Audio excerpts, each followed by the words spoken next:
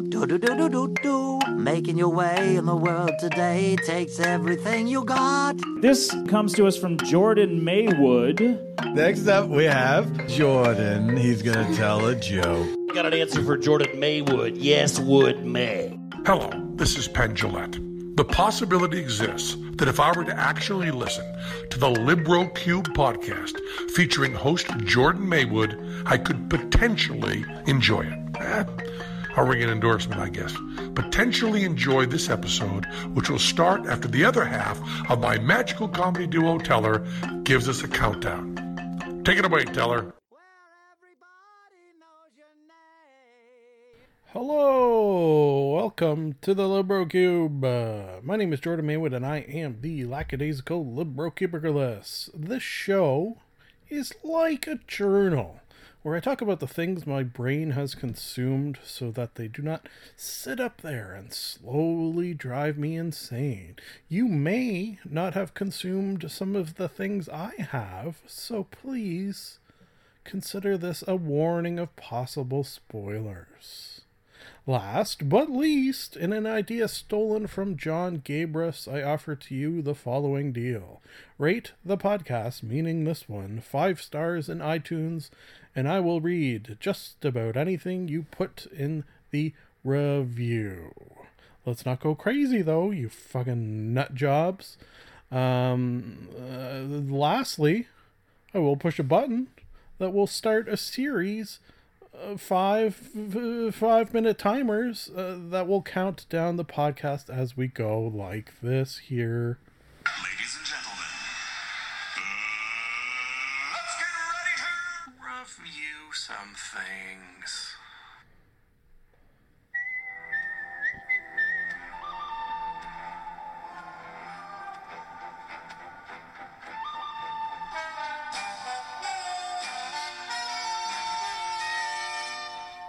Monologue.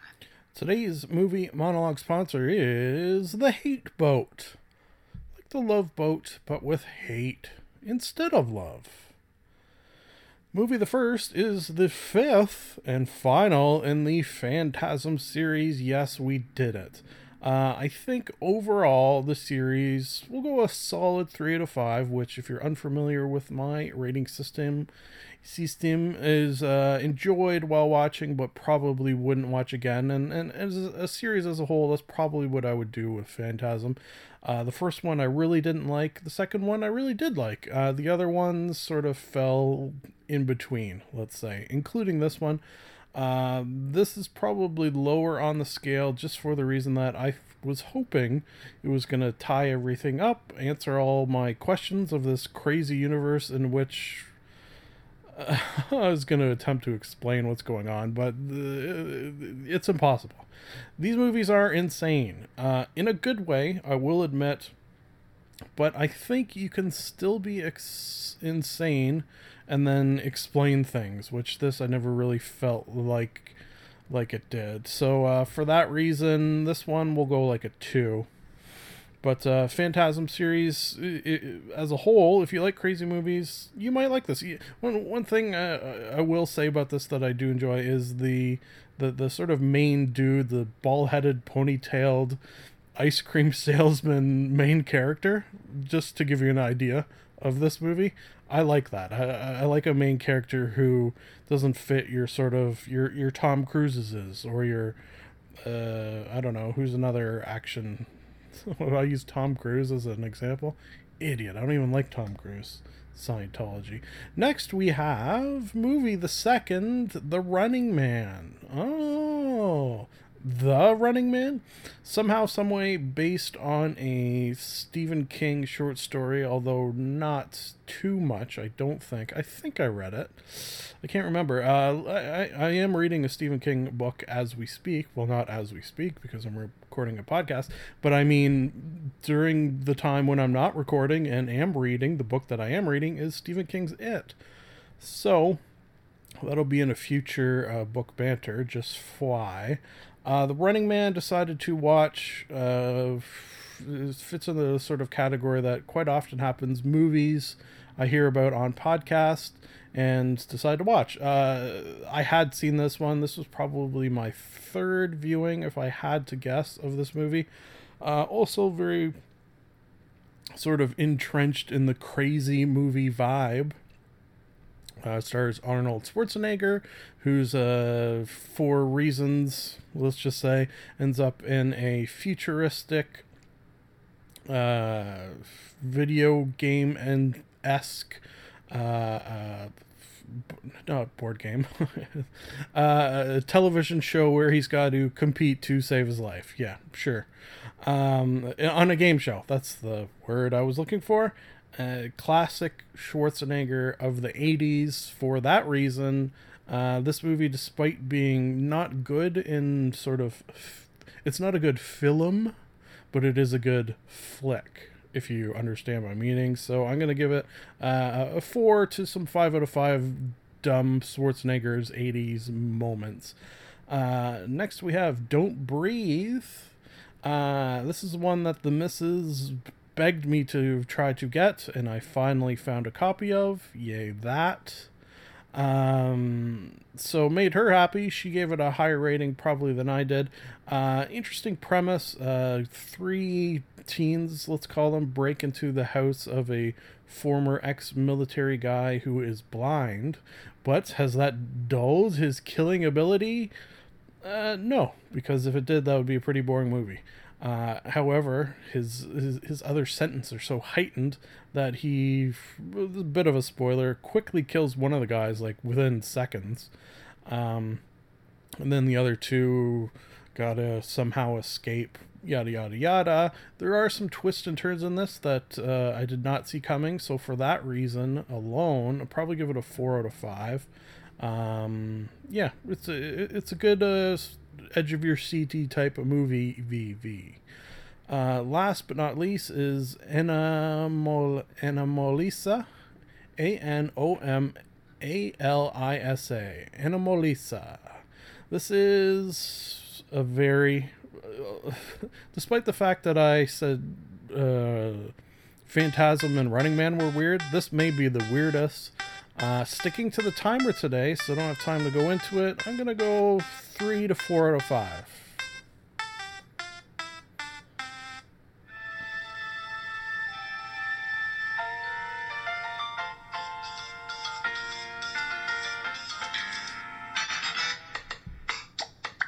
Television Talk. Today's television talk sponsor is Still Beating Snake Heart Gastropub. Thank you for that sponsorship. Okay, I got kind of a cool new old one here. Anthony Bourdain, A Cook's Tour. This was a show that was back on, you know what, I got the wiki open, 2002-2003. Yeah, so I remember watching this back when it originally aired, and every time Anthony Bourdain came up in conversation, no matter what, I would always, and to this day I think still do, mention the time that while on this show I saw him take a shot of, I don't know if he chewed, so that's why I'm sort of swallowed. Yeah, let's say swallowed. A still beating snake heart. A snake was brought before him. The heart was cut out, put in a little dish, and then he swallowed it down. So that was probably the craziest thing I had ever seen up until that point in 2002 or 2003, whenever it was. So it's sort of, over the years, it has become embedded in my brain. So when I saw that A Cook's Tour was available on Netflix, I, of course, watched every single of the 35 episodes. Something else I remember of this show is, this was back in the sort of pre-PVR downloading watch whenever you want to watch days. So you sort of had to find shows. You had, I guess, TV Guide, which would often work, usually work, but not always. So I remember never being able to find this show on a regular basis, but maybe that was just me. Anyways, so yeah, this is Anthony Bourdain, a very young Anthony Bourdain, or rather, it's kind of interesting. Well, this aired in 2002. I don't know when it was filmed, It's produced in 2000, 2001, aired in 2000. The reason I'm sort of questioning it is because how much younger he looks in these compared to how old he looks today. And perhaps the hard traveling the globe, eating crazy things during the filming of this, probably not anymore, smoking admittedly 2 packs a day. That is fucking insane. He's lucky he's not dead. Maybe that sitting in the sun so much, yeah, that's gotta do it. He is aged like a like a fine wine that perhaps is overaged. Yeah, that's not a very nice thing to say. And we don't say mean things on this podcast, so what I will say is this is sort of the quintessential for me travel and eating type show. I think Anthony Bourdain does it better than no other. Another sort of cool comparison here is compare this to the show he's got on now, and you'll see some cool differences that have come with his age. I think one of the main ones is he's like a little more flowery with his words on these. I feel like some of the things he says on this, his sort of present self would make fun of him for saying. Hippie-ish almost feeling. Yeah. Which is really, if you watch enough Anthony Bourdain, some of the things he says, like at the end of the episodes in particular, they seem very out of character. And that makes me wonder, was it him? Or was it perhaps producers who were having him sort of say these sort of trite, hippie-like mantra-y sayings at the end of every episode? I don't know. So that would be my only knock against it. And my thought is maybe it's not even him. Perhaps over the years, this compared to his new show, he's sort of, and this does seem like him, have the sort of I don't give a fuck attitude, and has decided to do what he wants when he wants, more so, which I like. Okay, so what do we have in these? We've got eating the snake heart. We've got some drinking of snake wine, of course. Various snake things. He eats more weird stuff, I think, in this one than in the newer ones. So, I love it. 5 out of 5. Conan the Librarian. Don't you know the Dewey Decimal System?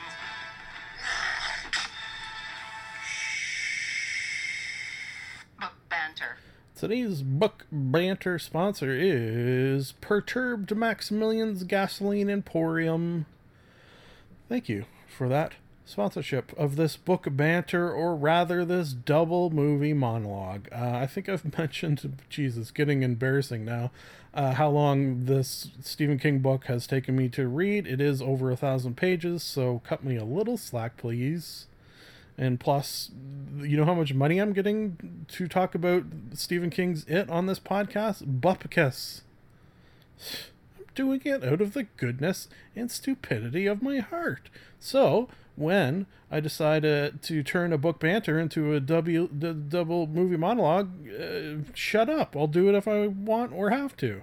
This one's kind of an interesting one. Little sneak peek to game Gabbin coming up after this segment, in which I started playing the video game Mad Max. I decided, because I hadn't in a while, I would watch all of the Mad Max movies. Yes, Mad Max.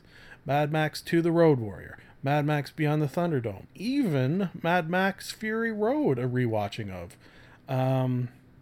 So Fury Road I have now seen twice. Mad Max, the first one, probably 2 or 3 times. That's the worst one. Mad Max 2: The Road Warrior, that's a good one. That's probably 5th or 6th time I've seen it.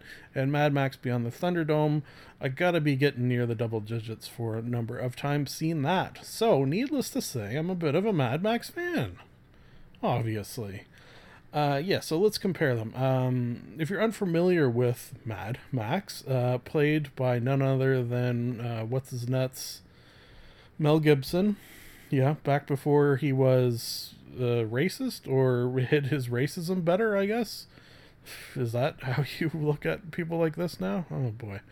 So in the first one, he plays a cop policeman in a, I guess, post-apocalyptic world, or just about to be post-apocalyptic. It never really made sense where this one sort of fit into the world exactly. And for that reason, it's almost like a totally different movie than the other ones. So I'm going to ignore it and give it a 1 or 2 out of 5. I don't like the first one. Second one, now we get deep into the post-apocalyptic Australia, which is always kind of something I like of this as well. Like when you and other things like Metro 2033, those sort of things. Like post-apocalyptic usually focuses on what happens in the US, and I want to know what's going on in the rest of the world. So now we know from the Mad Max series what's going on in post-apocalyptic Australia, and that is everyone's got souped up fucking crazy cars, and gasoline is more important than water, basically. So it's sort of this fight for gasoline. They have that in the water world as well, but this is the opposite of the water world because it's also sort of very arid desert. There's no life really to be had. There's occasional, although they don't use this as fully as I think they could, radiation. So because of that, we know that this apocalyptic is an atomic bomb sort of apocalypse, I guess. In 2, if you compare Mad Max 2, The Road Warrior, to Mad Max Fury Road, you'll see a lot of similarities. Picture Fury Road, but made in the 80s. So it doesn't have all this sort of crazy visual effects. Not that they used a super amount in Fury Road. Like, they still have the chasing, the cars running, being chased, guys trying to stop cars. That's basically what these are. And all of the movies have that to one degree or another. Mad Max Beyond the Thunderdome, of course. So number 2, I'll give that one like a 4 out of 5. It's really good. Mad Max Beyond the Thunderdome, 5 out of 5, because Tina Turner, got to give a mark for her right there. And then Fury Road, also 5 out of 5. Really sticking to the timer today, which I'm proud of because I normally don't. Watch some Mad Max movies, please.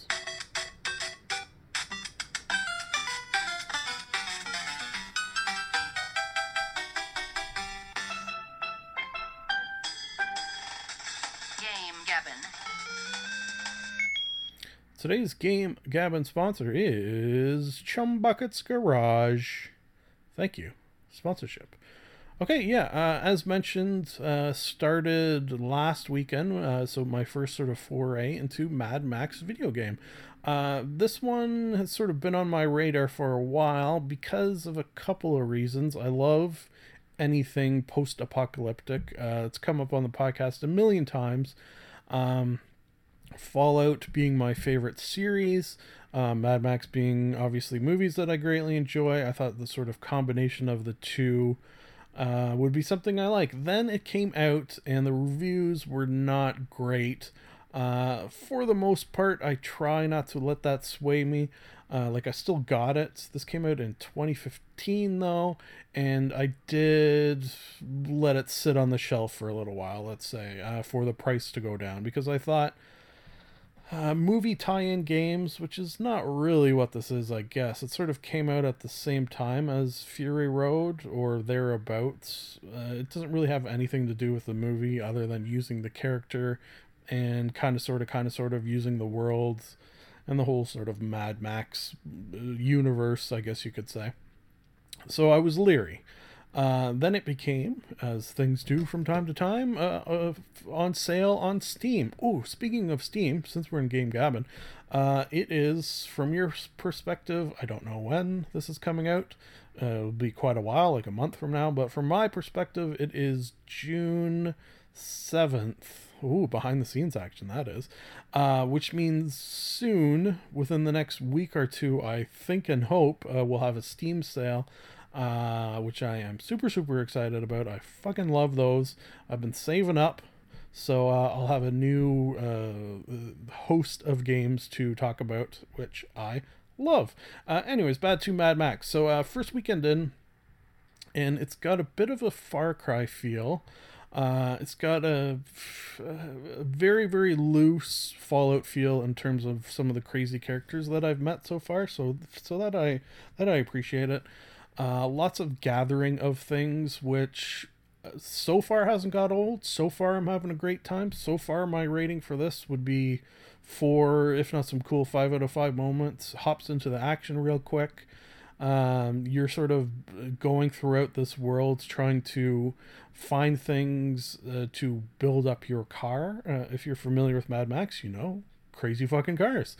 So you start off with kind of a shitty one, maybe just like the bare bones skeleton of this car, the magnum opus, I believe they call the car in the game, which is kind of cool.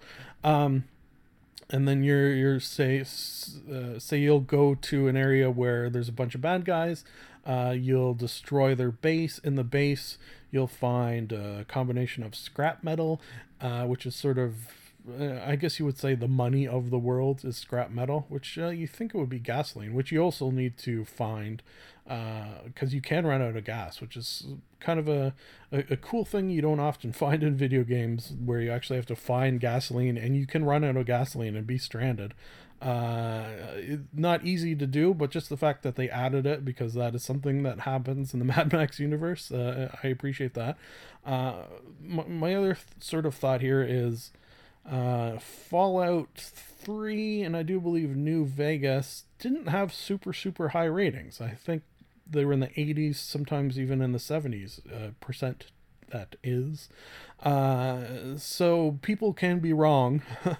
Don't always listen to what everyone's saying. I could find a game, Fallout, that was rated 70-80% and give it 100% because I like it so much more than what other people. It's not insane. And so far this game, although not nearing Fallout in terms of my love of it, definitely going to continue playing. Definitely will be talking more of it here in the game Gabbin. So there you go. This comes to us from well, there you go. Hey, perfect timing. One more segment, but I gotta take a poop, so we'll see how that goes, or rather leave a poop. Charlie bit me.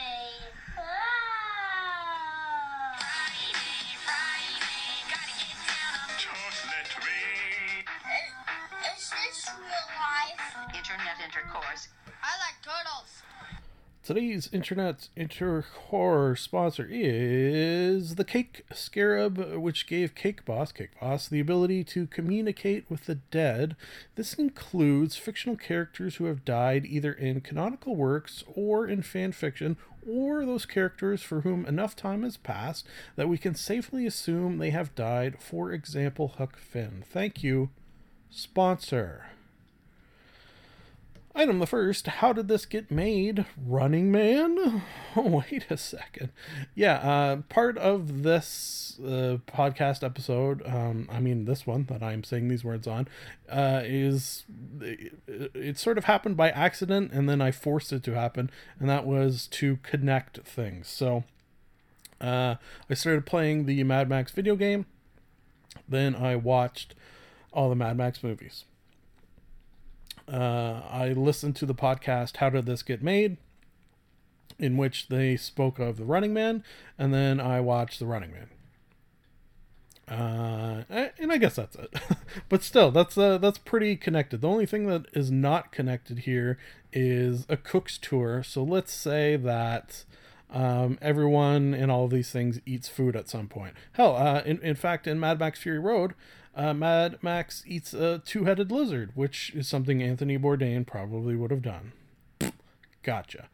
I love How Did This Get Made, the podcast, just period.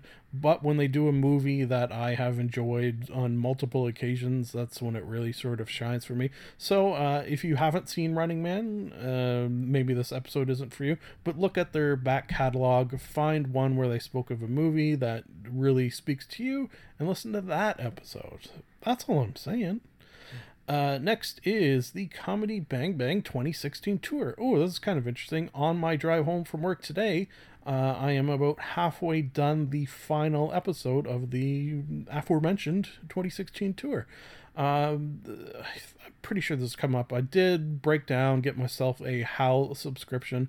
So what I'm doing is sort of filling podcast time between podcasts with Howl things so that I get my money's worth. Not that it's a crazy amount, but the frugalness of my brain forces me to do things like that. Fucking awesome. Just period. The first 2 stops were in Toronto, making me wish I had have gone. But overall, just insane amounts of laughters. So I'll just say it at that and leave it at that is what I meant to say. Man, I really got to go to the washroom. Okay. Next is, Rose Moon TV. Yes, this is a interesting new addition to the Internet Intercourse repertoire.